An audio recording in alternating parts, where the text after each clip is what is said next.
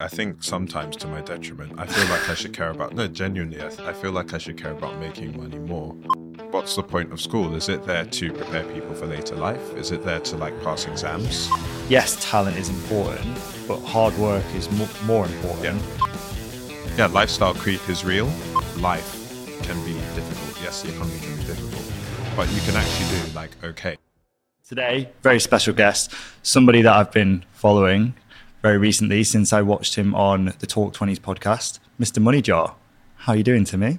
Very good, Emilio. Thanks for coming in. I'm very well, thank you. Very, very well. When I started the podcast, obviously it's called Lessons We're Learning. Yeah. And the whole point is that people can tune in, watch, listen, and learn together.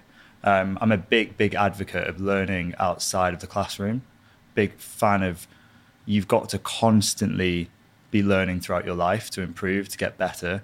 So that's why we based it around learning. But the people that we've had on so far, I really do think this might be one of the best episodes in terms of pure knowledge and learning from somebody who's such an expert like you. And I really mean that because finance is just tricky, right? It's just a difficult subject. So I'm really interested in digging down with you about, not just the financial situation now, but tips, tricks, advice that you have for anybody listening that maybe wants to save money, get through, this cost of living crisis, investments, all of the above. So yeah, very excited to have you on today. But let's take it back. Where did your love of finance come from? Have you always been interested, or was it, I've been on your LinkedIn and seen that you obviously had a career in finance. So yeah. It's a little bit to do with my job, although I recently moved to Brighton, and when I was going through all my stuff, I found an old diary of mine from 2000. So literally 10 years old, writing this diary. And I was logging my pocket money and what I was spending money on. It was got given £10 pocket money, just spent it on Chewits minus whatever Chewits cost back then, 30p or whatever. Had anybody taught you to do that? Or was that just sort of came to me to do it. So definitely there was a period when I first started my job, working properly in marketing, working for financial clients. I became interested in finance, but something was going on. There was obviously something in you that that was interested in money. So was it an interest of you wanted to quote unquote be rich, or was it just you wanted to understand how it worked?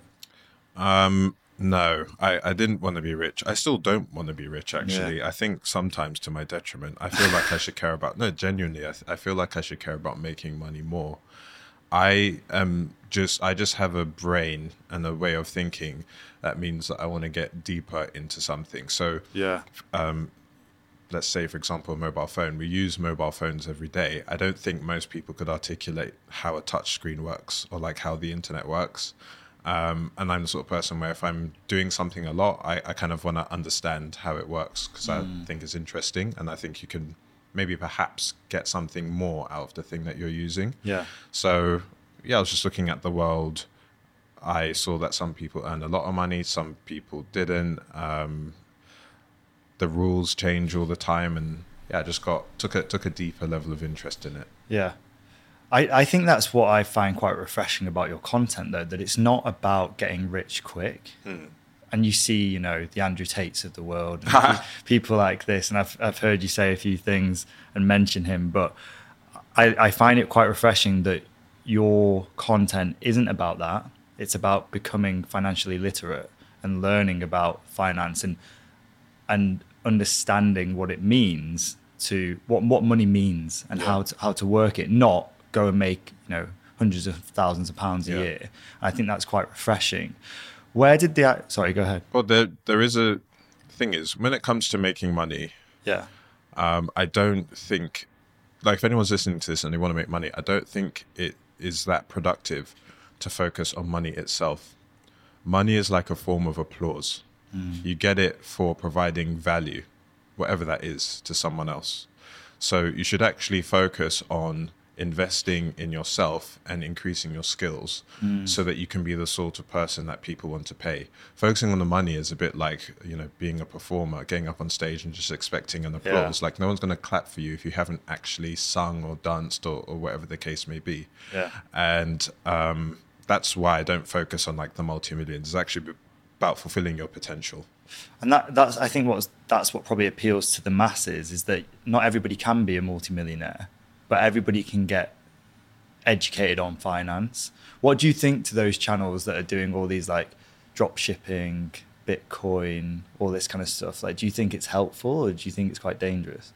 There's lots of things I think about them. The first thing is that if you see, it's like you watch a YouTube video, right? And there'll be like a kind of like, here's how to make £1,000 a day from your house and stuff. Yeah. First thing is that is often like up to like £1,000 a day. So there'll be a range. Second thing is you want to be aware of highly saturated, low barrier to entry markets. So the mere fact that you're seeing that thing on an advert means that potentially thousands, tens of thousands of other people are seeing it too. So you can enter that market, but you'll need to do something that's sufficiently unique, sufficiently differentiated for you to be able to make money in it. That's the first thing I think. The second thing I think is that you need to be aware of people who make more money from teaching things than from the thing that they teach. Does that make sense? Yeah, 100%. Absolutely nothing wrong with selling courses or training or whatever the case may be, but this person's primary revenue stream may be simply selling the course, and they may have zero interest in you actually making money from the thing. So this is why I talk about, like I did a piece of content around book value and intrinsic value, which is that if you choose to invest in yourself, whether that's a book, a course, like a degree even, the amount of money that you part with to invest in yourself, that thing needs to be able to be paid back by what you've learned. So if you take a video editing course and you pay £1,000 for it, then take it knowing that you'll make more than £1,000 in the long run from that course. Otherwise, you've lost money. Yeah, that's brilliant advice. And it is funny because I think the other dangerous thing about socials when it comes to this stuff is the moment you watch one of those, drop shipping, Bitcoin, flipping, whatever it may be, videos on TikTok, that's all you get fed now. And every day you're going on there going, oh, look at them making money. But I love what you're saying about making sure you're understanding who is that person making the content and what have they actually done before that to warrant them actually selling that course. Yeah. Taking it back to Mr. MoneyJar. Sure. How did that idea come about? Tell me about that story, because I'm fascinated about people that make businesses. How did that start for you? Yeah, well, Mr. MoneyJar is actually my second business. Right. So when I was working in marketing, like my second job out of uni, I left after a year. I just had this like uncontrollable itch to like start a company. I just knew that I wanted to do it. And I even spoke to my manager about it at the time, like when I was leaving, like, this is why I'm leaving. She was one of I really didn't want to leave. Her name's Louise Turner. And she's one of the best people I've ever worked for, period. She was an awesome manager. But I was like, I just have an idea. I want to start a finance app. I want to make a product where you can like subscribe to things and like subscriptions and bills and manage them all in one place. And I'm going to give that a go. So I left with savings and I gave myself a year to make it work. Don't do that. That is like the time limit, you mean? Yeah. I've heard that from a few people on this podcast say giving yourself a time limit is so dangerous. Yeah, like the universe doesn't work like that. Like if your thing's gonna work, then it will work, but it will work in its own time frame. Yeah. You can't really force it. And that was like so much pressure when I did that. Gave it a go for a year, didn't work. But then I thought, okay, if I can't be the person who like makes an app. That's the other thing. Like I left, how cliche is that? Like I left my company to make an app. Could you develop or anything at that point? I couldn't develop, but I did work with a friend who could, a very talented developer. So I thought if I'm not the person who can make the financial product, why don't I be the person who talks about them? Yeah. And it was during this period of time that I was reading loads of books, listening to podcasts, watching YouTube videos around money. And I was also aware that there was this growing almost need for content creators and like human faces to recommend products and services online. So once I got to a level of knowledge where I was like, I think I can like talk to people about this, I then started Mr. MoneyJar, and that was in 2019. Right, got you. You've obviously seen a gap in the market to educate people on like finance in general. Yeah. What are your opinions on how particularly children, teenagers are educated throughout the schooling system on financial topics? Because I did a business degree. Sure.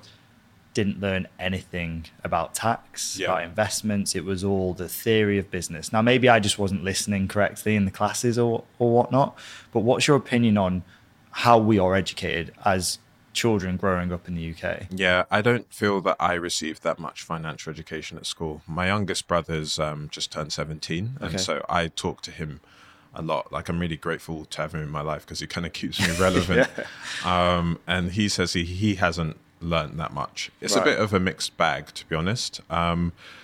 I have actually volunteered in a school with Young Enterprise and delivered a fantastic financial education, like day-long workshop with year 10s. Oh, wow. And we talked about saving and entrepreneurship, and there were board games and workshops, and it was like a full-day thing. And this is like a room full of like 14, 15-year-olds, right? And they were engaged throughout.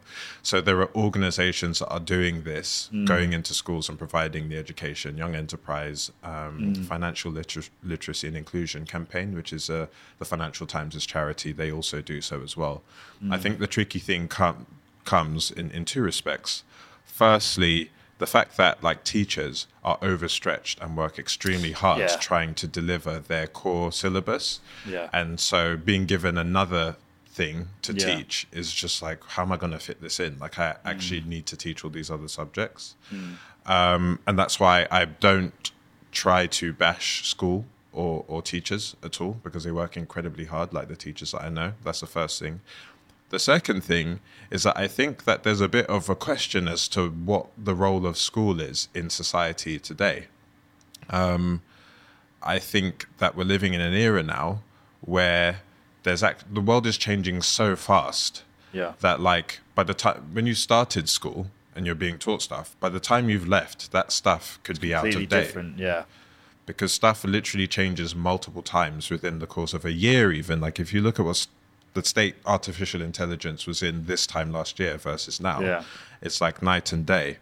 And so we're like, what's the point of school? Is it there to prepare people for later life? Is it there to like pass exams? Is it there to get you a job? It's a great I don't think we're almost clear on that. My opinion on what school should be in a world where information there are more data points being created than there are hours in the day to learn them, is that schools should teach you how to learn. I was literally thinking that in my head as you're saying it. I think that is the number one, what I would want. I just had a little girl. She's nearly 11 months. So I didn't just have Congratulations. Her. Thank you. But if I think about what I want her school in the future to do, I want her to be taught how to absorb information and where to go to get that information. How to take in, analyze, and then apply information. Which means no more memorizing stuff. Right? If we're giving people a list of facts and then asking them to just store them in their brains for a limited period of time and then regurgitate them in an exam, that's a waste of everyone's time, because in the real world you will just Google that stuff. No surgeons on the operating table going, oh, what's the name of that bone? Oh, we don't remember, pack it up. Like, you just look stuff up on the fly. So it should be more about like how you use and apply information. No, I think that's absolutely perfect. I've always had a slight opinion when it comes to school in the UK, that one of the reasons why we're not taught about tax and savings and investment is the taboo nature of money. Sure. We're not told, we're not encouraged as kids in the UK to talk about money, to ask how much are you earning, ask, where are you investing your money? It's always like, oh, you can't ask that. It's like, asking somebody's weight or something, that you're not supposed to do it. Sure. Do you think that has anything to do with the fact that we're not taught it in school, that taboo nature of money? Yeah, I think you can't talk about what you don't know about is one thing. It is taboo, definitely. There was a study that was done by UCL where they found that people were more happy to talk about the number of people they've slept with than their annual salary. And when you think about it, it's like true, right? Like, your annual salary can be like quite exposing, particularly like within the organization. Yeah. But I think it's like capitalism, right? Like you make money in a lot of cases by like charging this much over here and then paying that person that much over there. And like many people listening to this will know the feeling of like working in a company and then realizing that the person you're sat next to who does the exact same job as you is being paid more than you. Knowing your rights is very, very important. A lot of people don't realize that within the workplace, it's completely legal to talk about your salary. Under the 2010 Equality Act, you can totally do that. Yeah. And the way that you start having these conversations with money is that you speak to trusted people about things like salaries and like how you manage your money and where you're investing.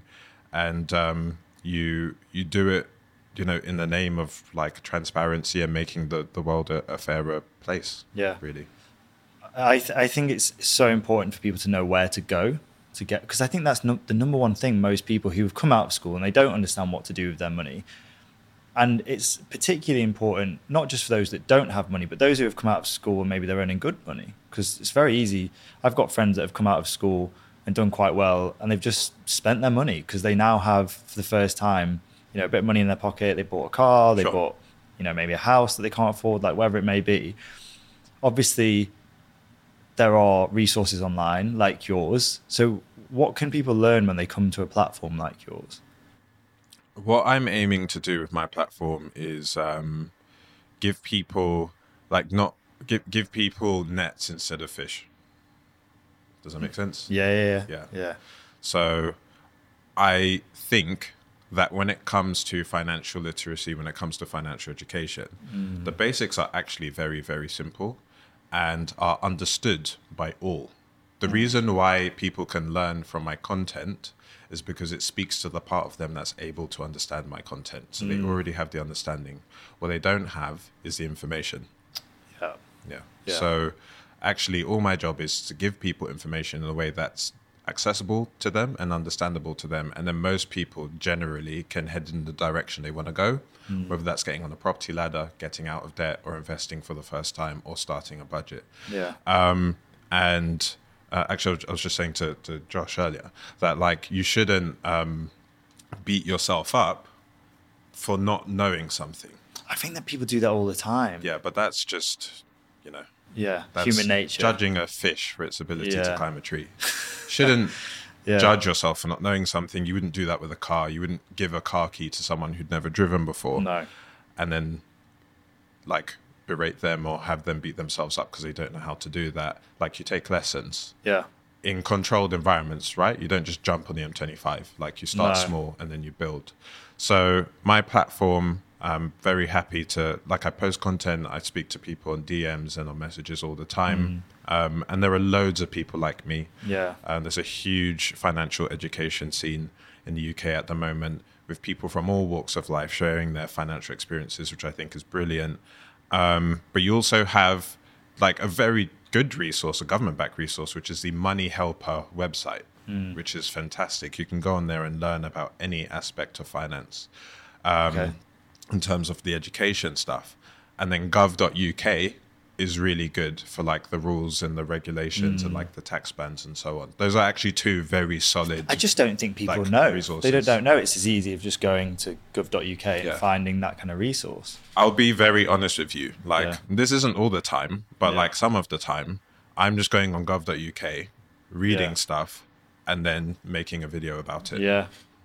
But that's not to say that like I'm almost shortchanging people or anything, because it's actually taken me many, many years to be able to navigate that website and to know what bits to talk about. And you're making sure you're getting it correct as well, which is really key when it comes to anything financial, is making sure that information you're giving is objective. So it makes complete sense. And I think that, as you say, there's so many platforms you can go to, like the ones you just mentioned. There's so many people you can follow on social media. How do you, I guess, cut through the middle and know if somebody that is giving financial advice online is actually somebody that you should listen to? Yeah. You're asking some really great questions. I'm having to think about them and sort of answer them on the fly. No, this is a wicked conversation. How do you know that the person who's giving the information online is someone you should listen to? So the first thing is that there are no provisions that I'm aware of for providing financial advice online. Interesting. There's guidance and there's advice. Guidance focuses on how stuff works, Right. and like your options. This is an ISA. This is a pension. This is how much you can put in. There's no laws This is against giving that. Yeah, it's guidance. Yeah. Okay. Anything that you can kind of Google and get back is guidance. Yeah. Advice is, here's where you should put your money within that ISA. Right. This is how much of your savings you should put into that. Okay. That is, there are no provisions that I'm aware of for giving that online because, the job of a content creator is like very new. And as is always the case with technology, the changes come and then the regulation follows afterwards. And that's an ongoing conversation actually with the likes of the FCA, who I worked with a couple of years ago. So that's the first thing. You should only really be getting guidance. Advice, you need to take people's bank statements. You need to sit down. You need to talk to them to be able to give them prescriptive advice. Yeah. So first thing is, how prescriptive is the stuff? Are you being told like what to do specifically? Yeah. The second thing actually is tenure. So how long the person's been around for. I've been doing this 4 years. Yeah. I've made thousands of pieces of content. Yeah. I've spoken to thousands of people probably at this point. If I was going to be found out to be pulling the wool over anyone's eyes or misleading anyone, I think that would have happened by now. And like the reason why I wouldn't do that is because my brand is me. It's my face. It's my name. And and people like me are hugely disincentivized from trying to mislead people. You'll just get found out. Yeah. And like the internet's a very efficient place. Yeah, You'll yeah. end up on the news or like whatever the case may Yeah. be. So how long has a person been around? Like, are they seen to be working with other creators in the space? Have they appeared on national news? Have they appeared on podcasts and stuff? I'm not saying that all of these things are like a necessary thing to gauge whether someone is trustworthy, but they're definitely useful indicators. Yeah. But it's interesting you say about people not being able to, or having a lack of regulation or rules for who can give guidance and advice online, because am I right in saying in the quote unquote real world, it is illegal to give somebody financial advice if you're not a trained financial advisor, correct? Yeah, you need to be a financial advisor to be able to give advice to people. And on the FCA's website, there's actually a list of like, this is what guidance is, this is what advice is. Right. These are non-regulated activities, these are regulated activities. And there's actually, I've not really spoken about this publicly before, but I'm actually training to become a financial advisor. Right, I've passed my coursework and one of my exams, and I've got one more exam to go. And then you're wow, amazing, well done. Thank you. Because I recognize, the importance of, they could just change the rules. All you people talking about money online, you can't do that anymore. I don't think they'll do that though, because... do you think they should? No. No. I don't think they'll do that. The FCA, I've worked with the FCA. Yeah. They're currently working with like content creators at the moment, and they're actually very collaborative, and they want to... I think the reason why they haven't just come out and made rules is because I think they want to make them in conjunction with the people that are actually online. Yeah. I don't think they should change it because the genie's out the bottle now. Everyone's on their phones all the time. Yeah.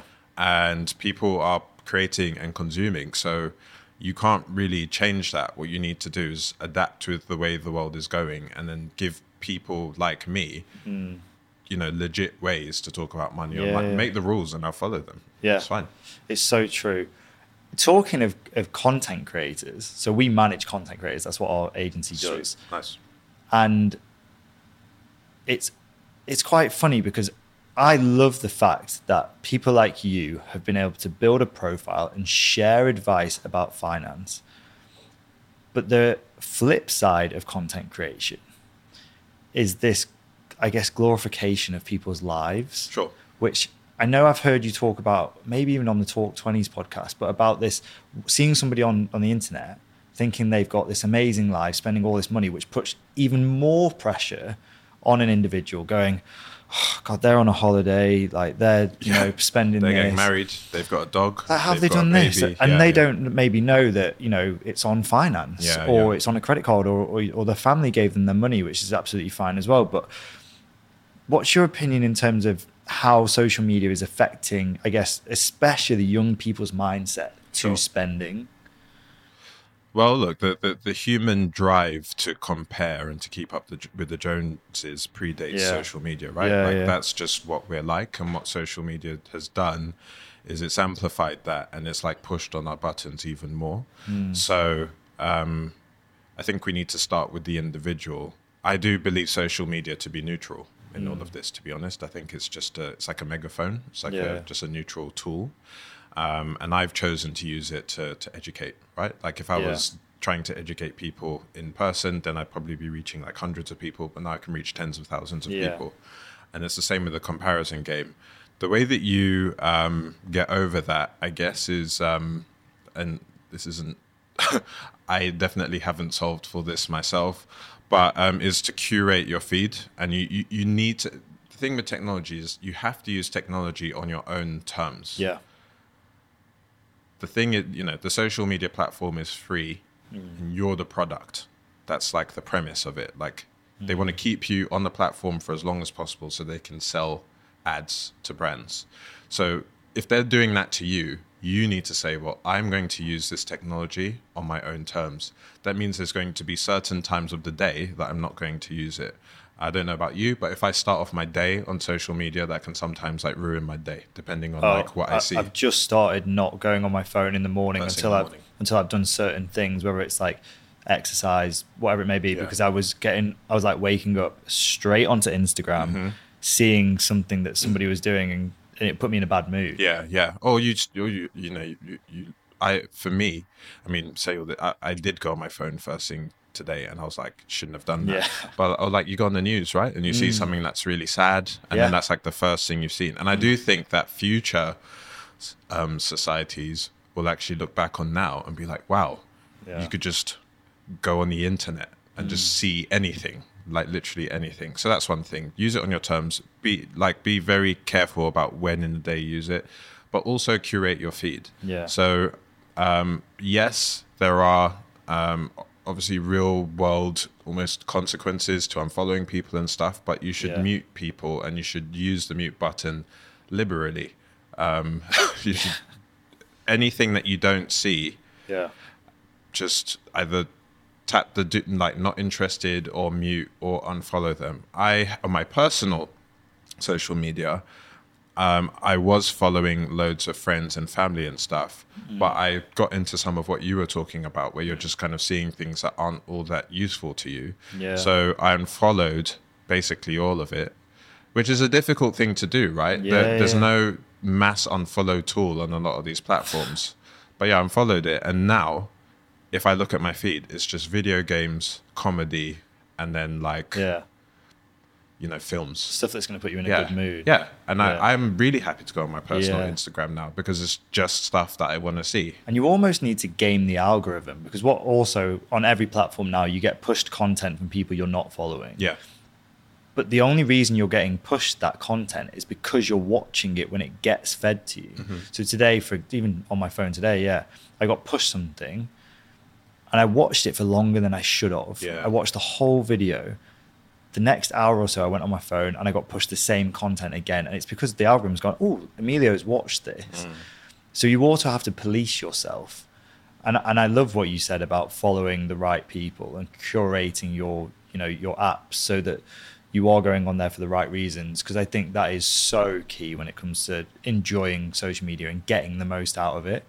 But I think that what you're doing and sharing that kind of advice is just so important for those young people out there, because that's where everybody is. They're on their phone. So many of the younger people out there who follow our creators, they use TikTok as their search engine. They don't go to Google. They go to TikTok and they search, what's happening in this scenario, and a load of videos come up. Talking of young people, Sorry, no, you go ahead. Sorry to like interrupt you, Mila. There was a third thing I wanted to talk about around like the social media thing. Yeah. I don't think it's spoken about enough, and I could talk about it for an hour, so I'll just keep it short. No, go. But unconditional self-acceptance and self-love are also very, very important, and are things that aren't really pushed within our capitalist society that we live in. No. I only found out about these things like a year or two ago, right? I was like 31, and I found out, oh, you can love yourself. And basically the idea behind it is like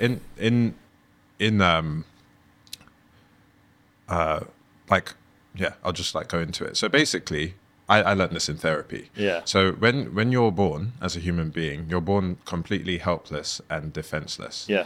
And the only reason why you and I are here is because we had like a caregiver or a parent 100%. that looked after us.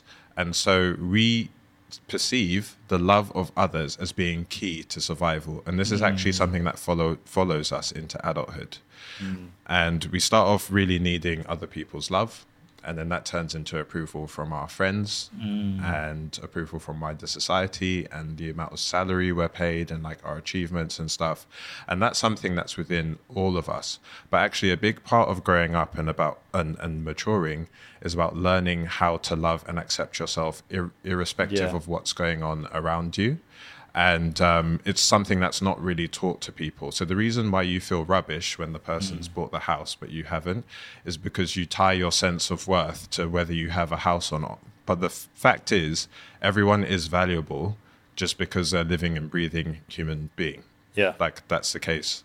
And the reason why this isn't pushed in our society is because it's not a great way to sell things to people. It is directly tied to capitalism. Yeah. Because in capitalism, you need people to feel like they're not enough so that they spend more money to feel like they're enough.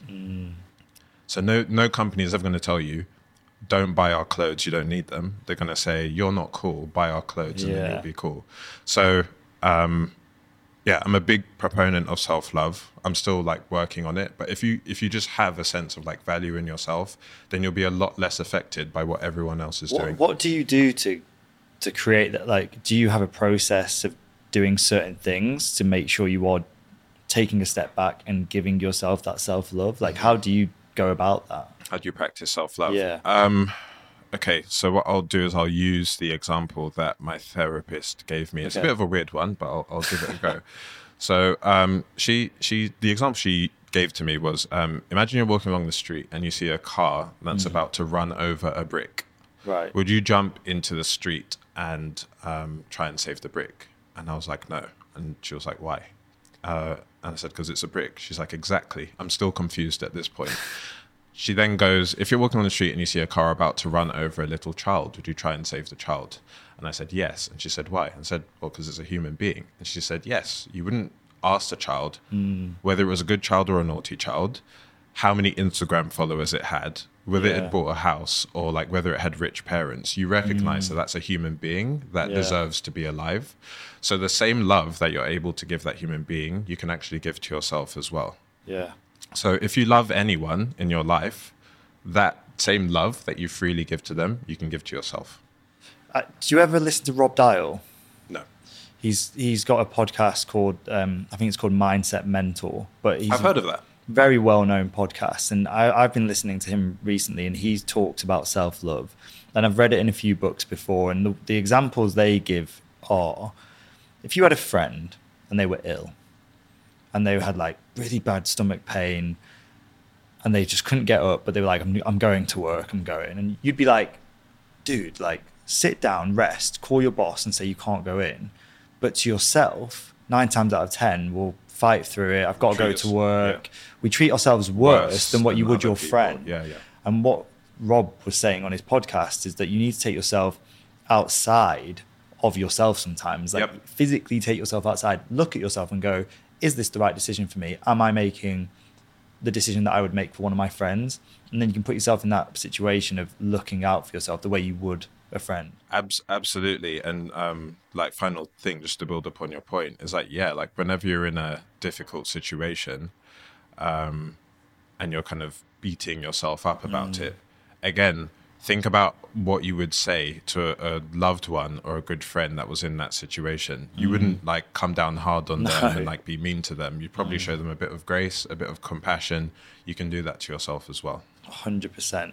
Do you journal? Or I do journal. Do you? Do I come across as a No, journaler? the reason why I'm asking is because I've literally started in the past 5 days, and in like true the way my mind's wired, I googled like the best way to journal, and it was basically just like, I got so many prompts and stuff, but it was like, just start writing down what you feel.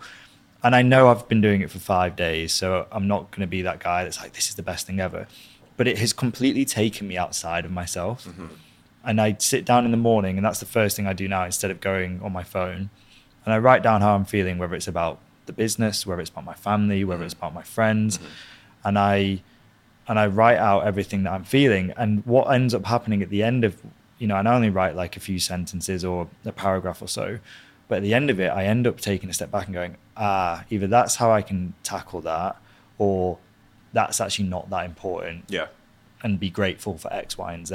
Yeah. So how long have you been doing it for? Have you found it helpful? Like 6 years now. Really? I have a journaling app on my phone. And, right. What's that called? Journey. Okay. Yeah. And it actually gives you throwback entries to like the same thing you wrote that day, like in the previous years. I actually turn that off because some days I get like 5 or 6 years worth now. But journaling is hugely important because like there's like the way you feel in the moment isn't necessarily representative of like how you want to feel or how you'll feel even 5 minutes after that. So I think giving yourself space to just write down anything judgment free. How often do you get to do that in day-to-day life? Just kind of express yourself in the privacy of your own journal is really useful, because you can then come back to it and read it and be like, I know, okay, so I was feeling that way at the time, but I don't necessarily feel that way now.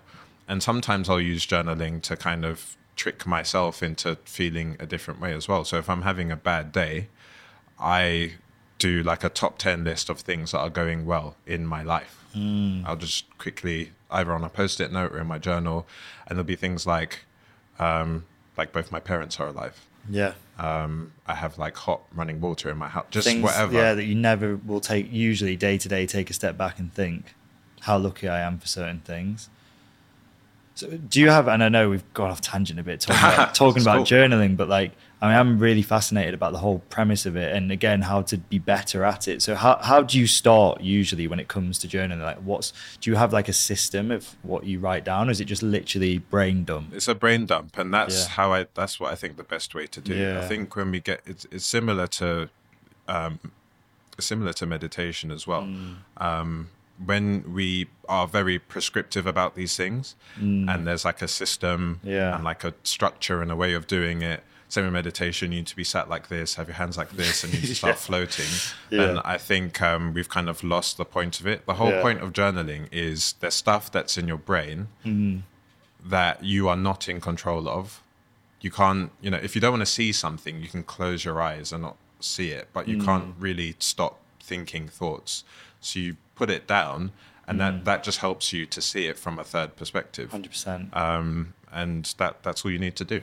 No, I love that. And it kind of goes on to a point on a topic that I wanted to talk to you about, because I heard it on another podcast that you were a guest on, is this concept of having a growth mindset, which is kind of what I was saying at the beginning, when I love people who can continuously learn.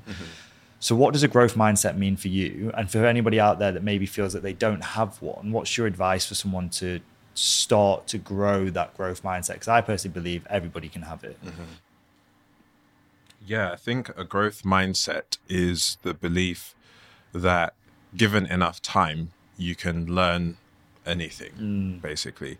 So this isn't something that's necessarily the case with the use of your physical body, right? Because you get older, and then there are certain things that you like can't do over time. But when it comes to the use of your brain, you can learn pretty much anything that you need to learn, whether that's a new skill, a language, like you can definitely learn it, and you are open to learning new things as well.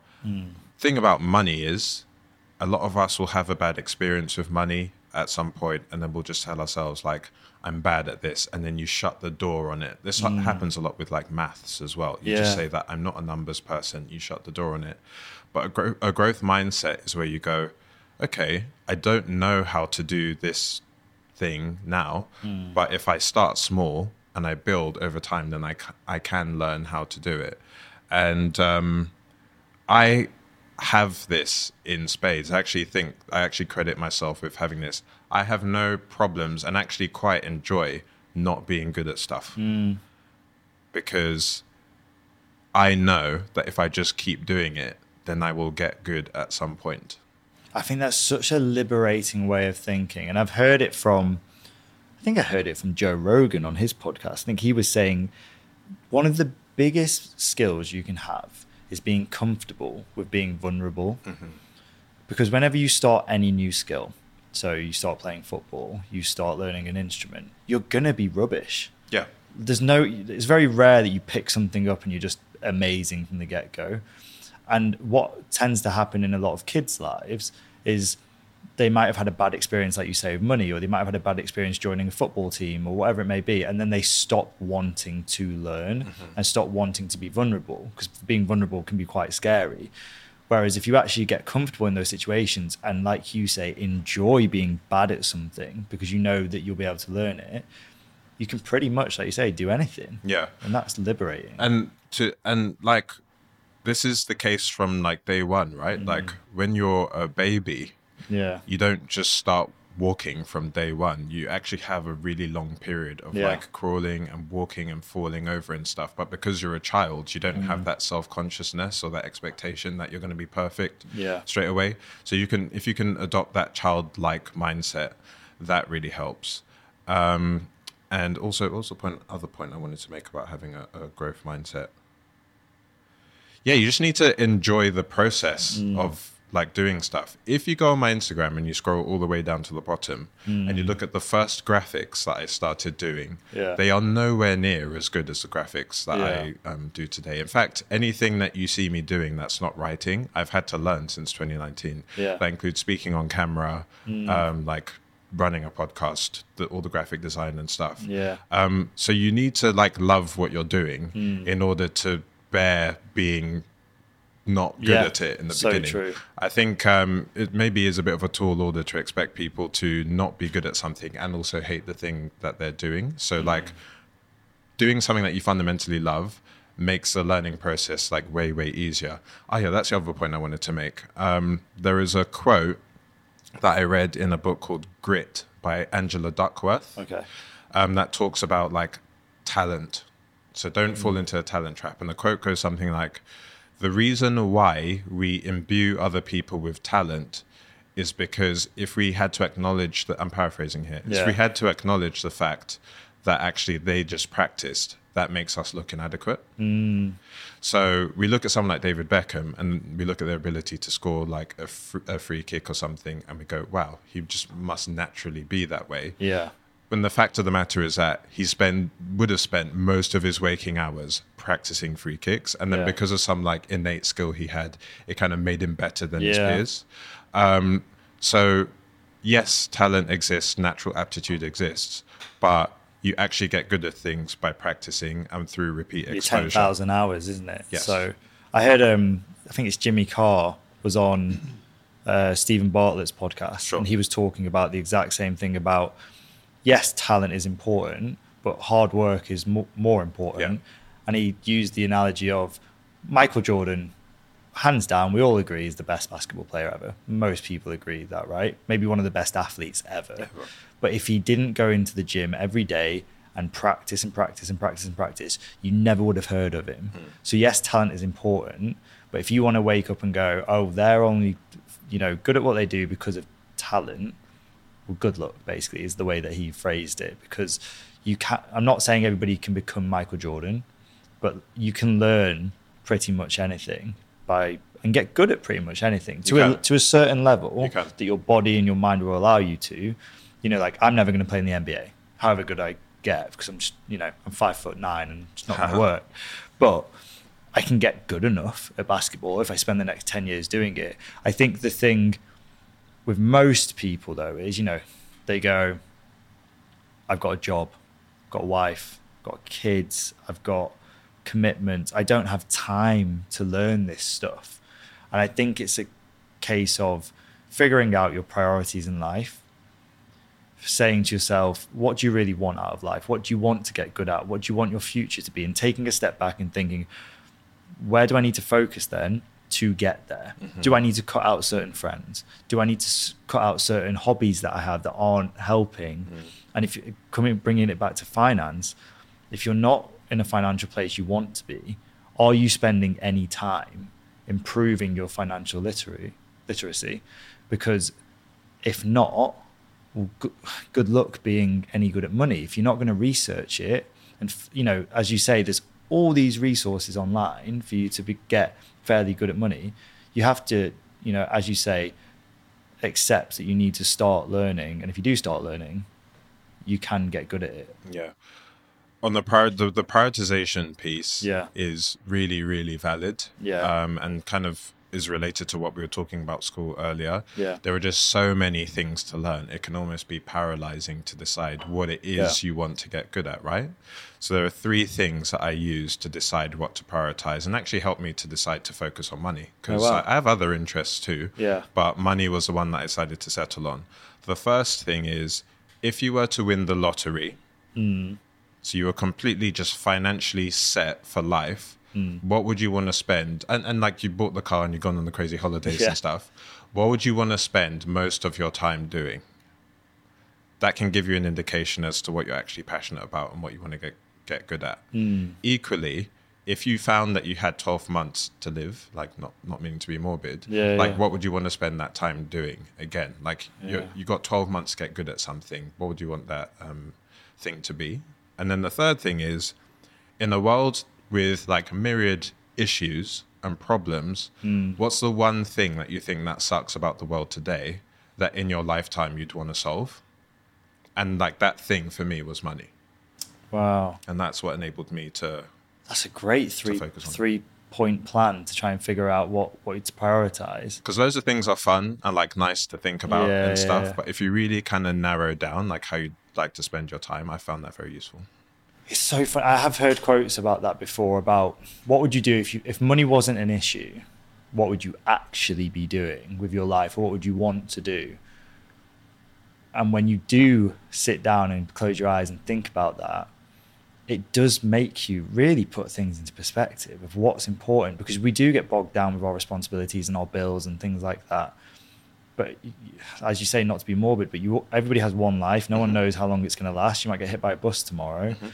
And hopefully you won't. Hopefully, fingers crossed, I'm not crossing the street now today. But hopefully you won't. But taking it back to finance, and the reason why I wanted to ask you this is I'm doing a talk at a school in a few weeks' time to a bunch of school leavers, so 18-year-olds leaving sixth form.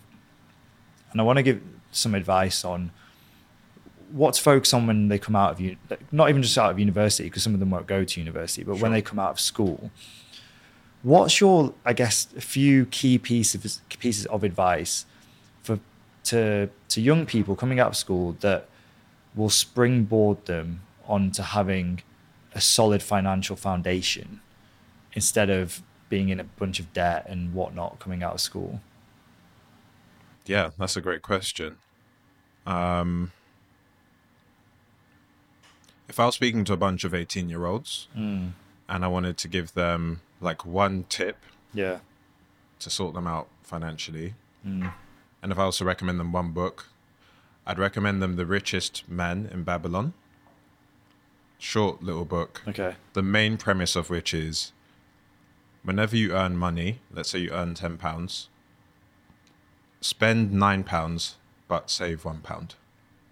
Okay. So the lesson in there is, try and be in a position where you're consistently spending less than what you earn. Right. Okay. It's a really simple concept, but it's a really powerful one.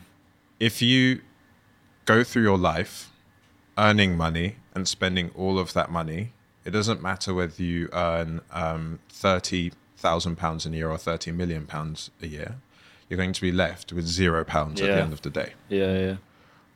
and you could have this lifestyle that makes you could have a fancy car, you could have a big house, but you actually have £0 left at the end of the day. And the smallest thing that comes along is going to derail you and set a chain reaction where you could end up in debt or much worse. If you can get yourself into a position where you consistently spend less than you earn, that additional money, whether it's 10% of your income, 20%, 30%, is the seed money that you can use to save up an emergency fund. So that if you lose your job or your primary source of income, you know that there's a set amount of weeks or months that you can live for off money that you saved, and you're not going to have to rely on a loan or a credit card. With that seed money, you can use it to save to buy a house or a new car, or like things that you want to do and have in your life. And you can use it to save and invest towards your future as well. Most things in your life and like people and stuff are going to pressure you to spend 100% of all of your money. And it's your job to create systems and habits that make sure that you don't do that. Yeah. The simplest way to do that, by the way, is to set up a standing order from your main bank account to a separate bank account that you don't touch, which is earmarked, or bank accounts that you don't touch, which is earmarked for this like additional money. So that's what I would say to them, because lifestyle creep is real. You get a pay rise, so you get a slightly bigger house, or you get a car and stuff. But if you can just like have a type of lifestyle that you're happy with and lock that in and increase that gap of like the additional money that you're setting aside, that's huge. That will make a huge difference in your life going forward. I think that's incredibly powerful advice, because it's so simple as well. Just spend less than you earn and you'll probably be okay.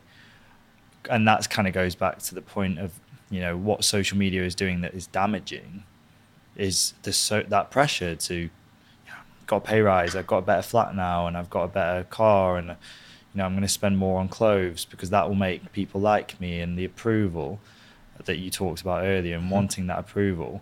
I think that's such solid advice.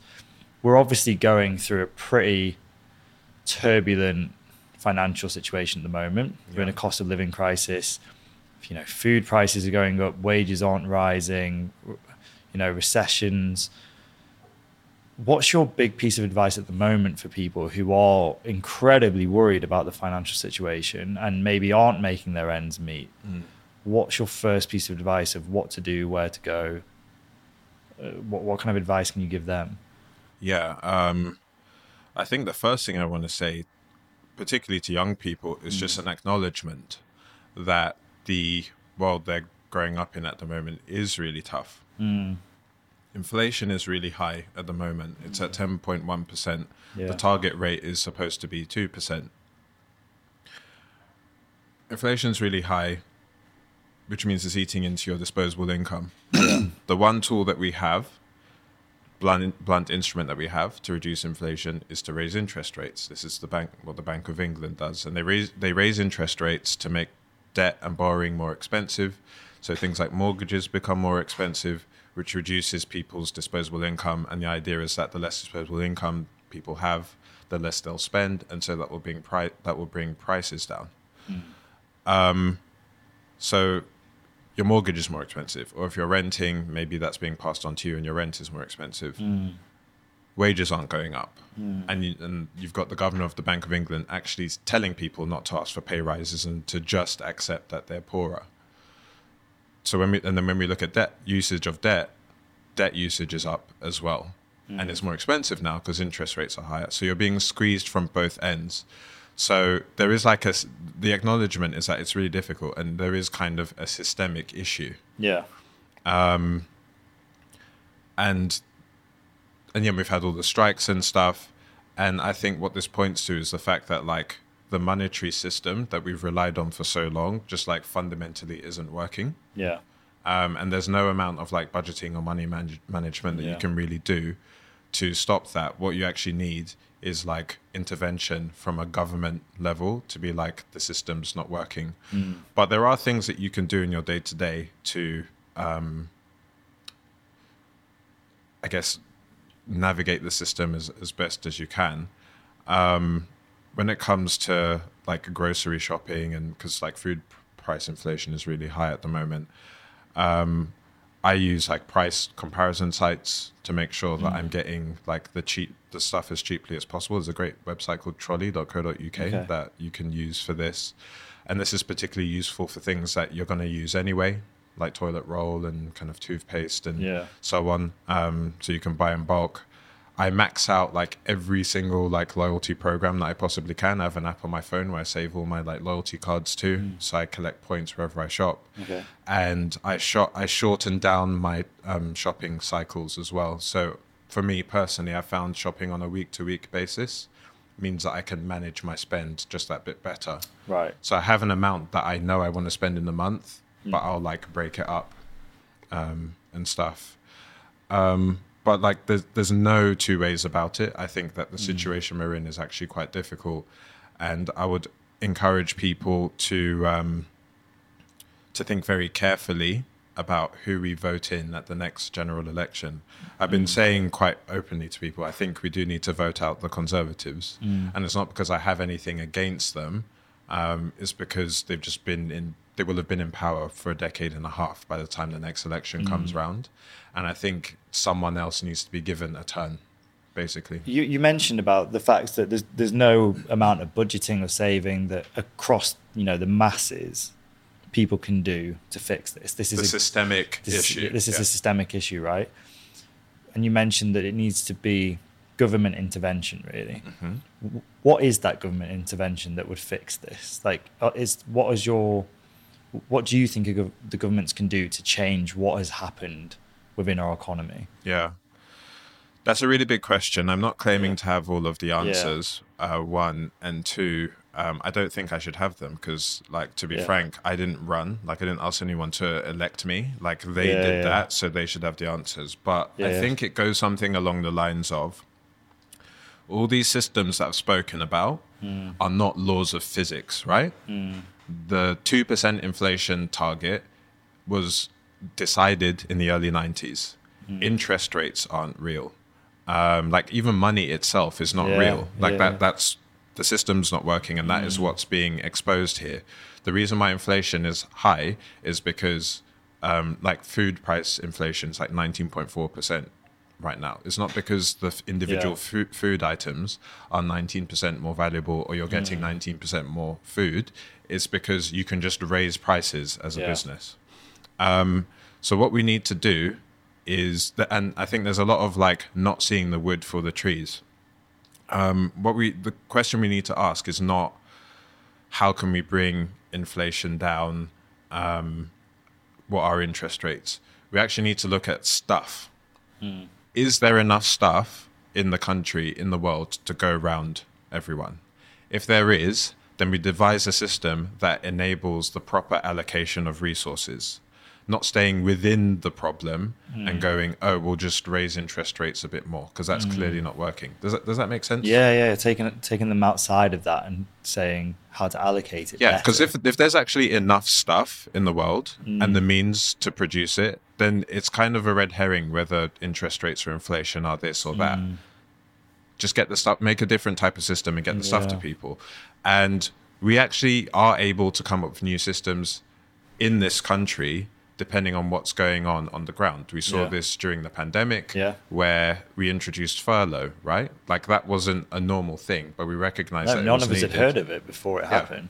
And we created a new system, and it thankfully enabled people to get through that period and like stop lots of like job losses and stuff. So we need the people who are in power, who have positioned themselves as like some of the smartest and like people in the country to come up with a new way of allocating resources. I'm not like an artist, but if I was to create like a newspaper doodle for what's going on right now, I would almost imagine like a child asking an adult for like an apple from a tree, and the adult saying, sorry, I can't give that to you because of inflation. Like, the apple's right there, so like, can you give it to them or not? That's so interesting to even just think about it, because it is a hugely... I always think of it, though, as it's such a globalized issue at this point that it's not just what's going to happen in this country. There's only so much that and listen, it's a great first step with our government doing something about it, stepping in, but it is a global issue, and all those global leaders, at least of the the developed nations, need to get around a table and devise a new plan, because inflation rates are rising everywhere. It's not just the UK, and I think sometimes in this country we're also very quick to just be like, this is going shit here. Like, this is like, I was in my barber's the other day, and one of the barbers was just going off on how bad the UK is. Yeah. And I'm not saying that we're doing everything correctly, but it's pretty bad in a lot of places right now. There's been a decline for sure. Yeah. In living standards, in like real wages and that sort of thing. Sorry. No. And I agree. Like, I've seen it. Like, I've seen the increase in the cost of everything going up, and wages not going up, and the NHS and strikes, and I appreciate that, but I think that if you're actually going to fix it, like you say, the allocation of goods, not all goods come from the UK. A lot of our goods come from outside the UK, so we have to make sure that we're getting around a table with everybody around the world and making this a devised system. It's just very difficult to do that country to country. You can barely do it within the same country sometimes. Listen, one question I wanted to ask you, because we work, as I say, we manage content creators, and a lot of them are self-employed. Sure. So I wanted to quickly just talk about your advice for self-employed individuals, because the amount of times, I think something that's interesting about our industry that I work in, and I guess you work in from a content creation point of view, is the vast majority of content creators are incredibly young, and they may have never been self-employed prior to that. They've never gone through paying their self-employed taxes and keeping their accounts up to date. And the amount of times where the tax man's come knocking at the door and they might have spent that money because they didn't sit on that. What's your advice for self-employed people going self-employed for the first time, and how to handle that difference between having a paycheck and having your PAYE deducted and then going self-employed and having to figure that out, because it is a minefield sometimes? Sure. So being self-employed, running your own business is like a very brave step to take, and very rewarding too, because you potentially get to spend a lot of your time doing exactly what it is you want, and there's a lot of income upside from that. I was actually at an event this week, and I asked a question. It's really funny that you asked this question, because the theme of the event was around like women entrepreneurs. There was a panel of like 5 women, and some of them had transitioned from being in full-time employment to running businesses, and they were kind of talking about the highs and lows and stuff. And the question I asked was, when you leave a full-time job, you not only lose the security of a monthly paycheck, but you also lose various benefits like insurance, like paid maternity leave, like a company pension. Like, what can business owners do to put this in place? And the answer that came back was like, I don't have any of that stuff in place. But that's normal. That's actually really normal. And I'm working on putting some of that stuff in place as well. So what things can people do? One of the things I see from business owners, particularly the successful ones too, is that they are really focused on like getting the money in the door, but not necessarily on like paying themselves and retaining it. And what do I mean by that? It means that you have a business that might be turning over a lot of money, but and you're paying yourself a salary, but you might not have like a pension. Right?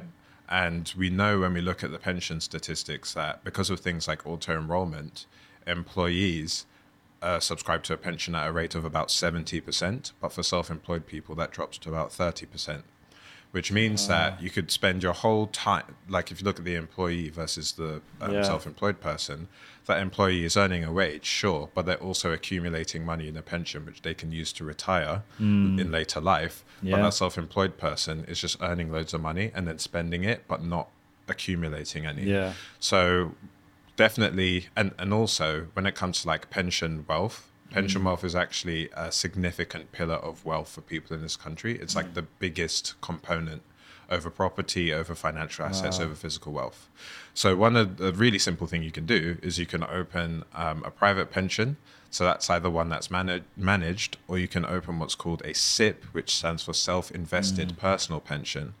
And you can start to put away like small sums, whatever you can manage each month. So that, yeah, you're making loads of money and you're earning, you're growing a business, but you're at least paying yourself as well. And this is money that you can use to retire down the line.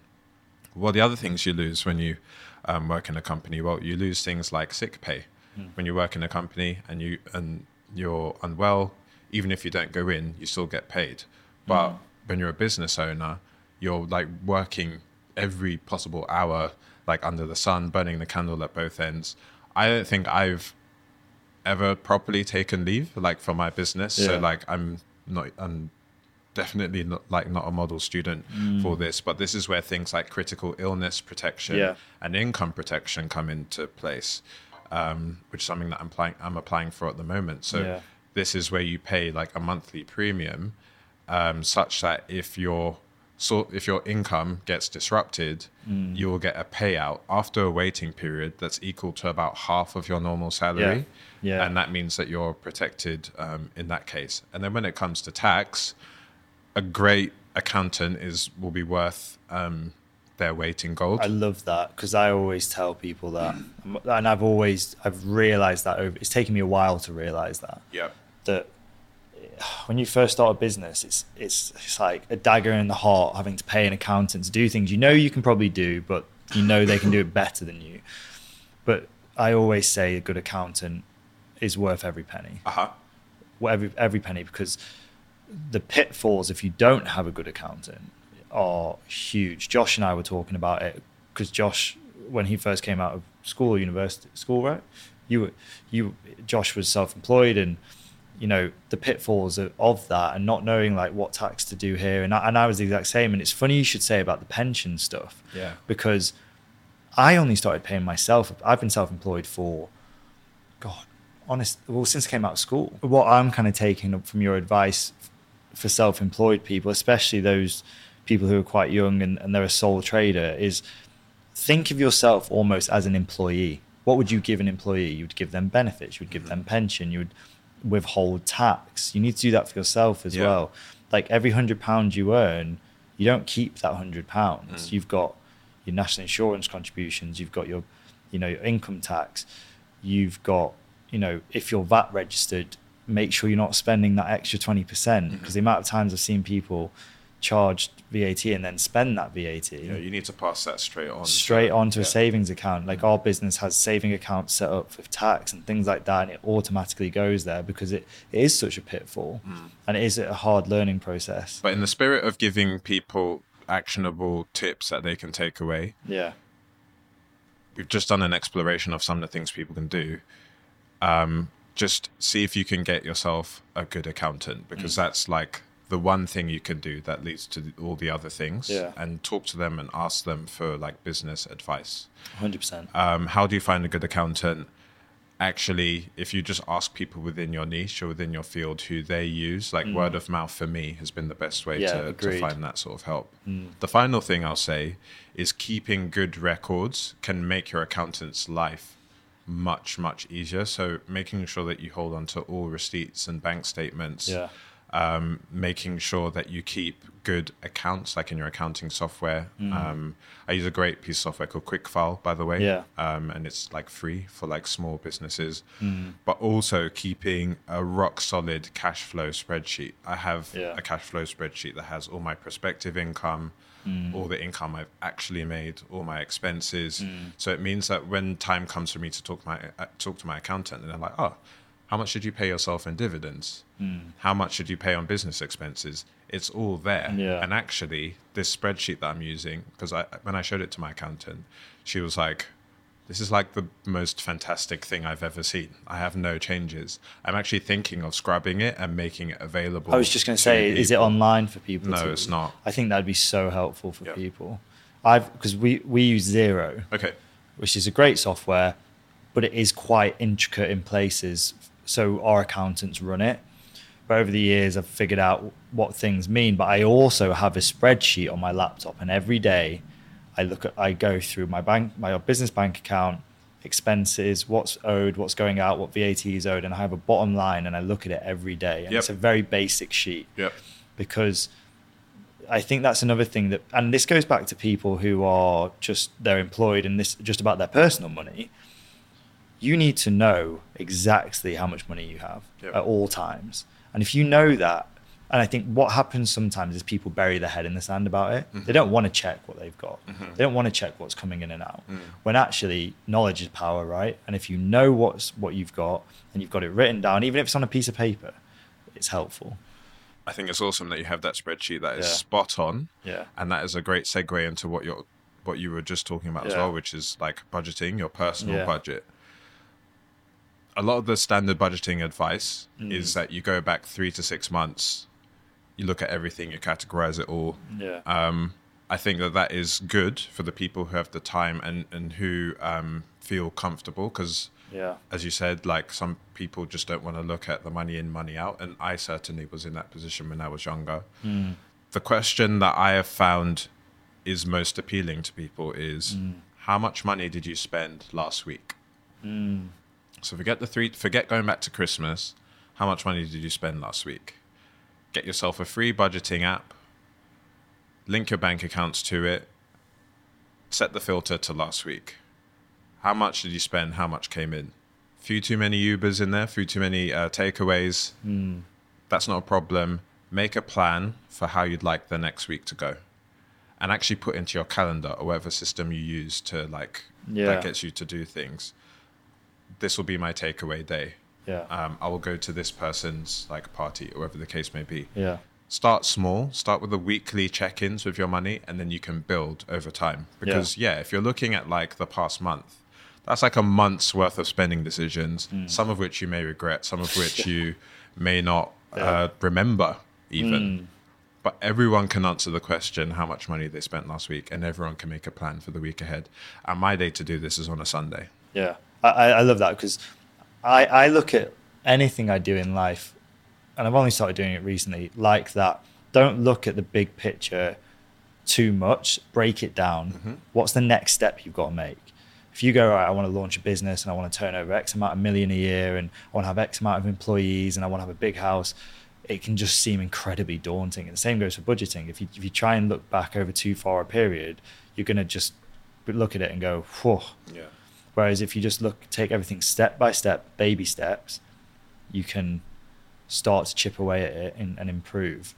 The reason why they say to look back over that long period, by the way, is because you will have periods during the year where your expenditure will be slightly higher, maybe in the run up to Christmas or something. So that's why for the people who can do that, that's the quote unquote right thing to do.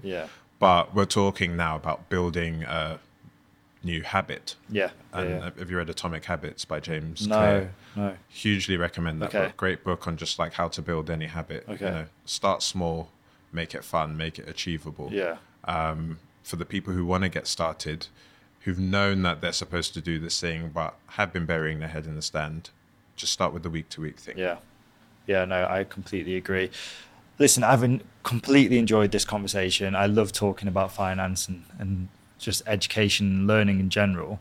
But my one big question to end this is, what's your biggest lesson that you've learned that you can pass on to the next person that might be on this podcast? Biggest lesson that I've learned? I think the one thing that ties into, I think, everything that we've spoken about is be a person of value.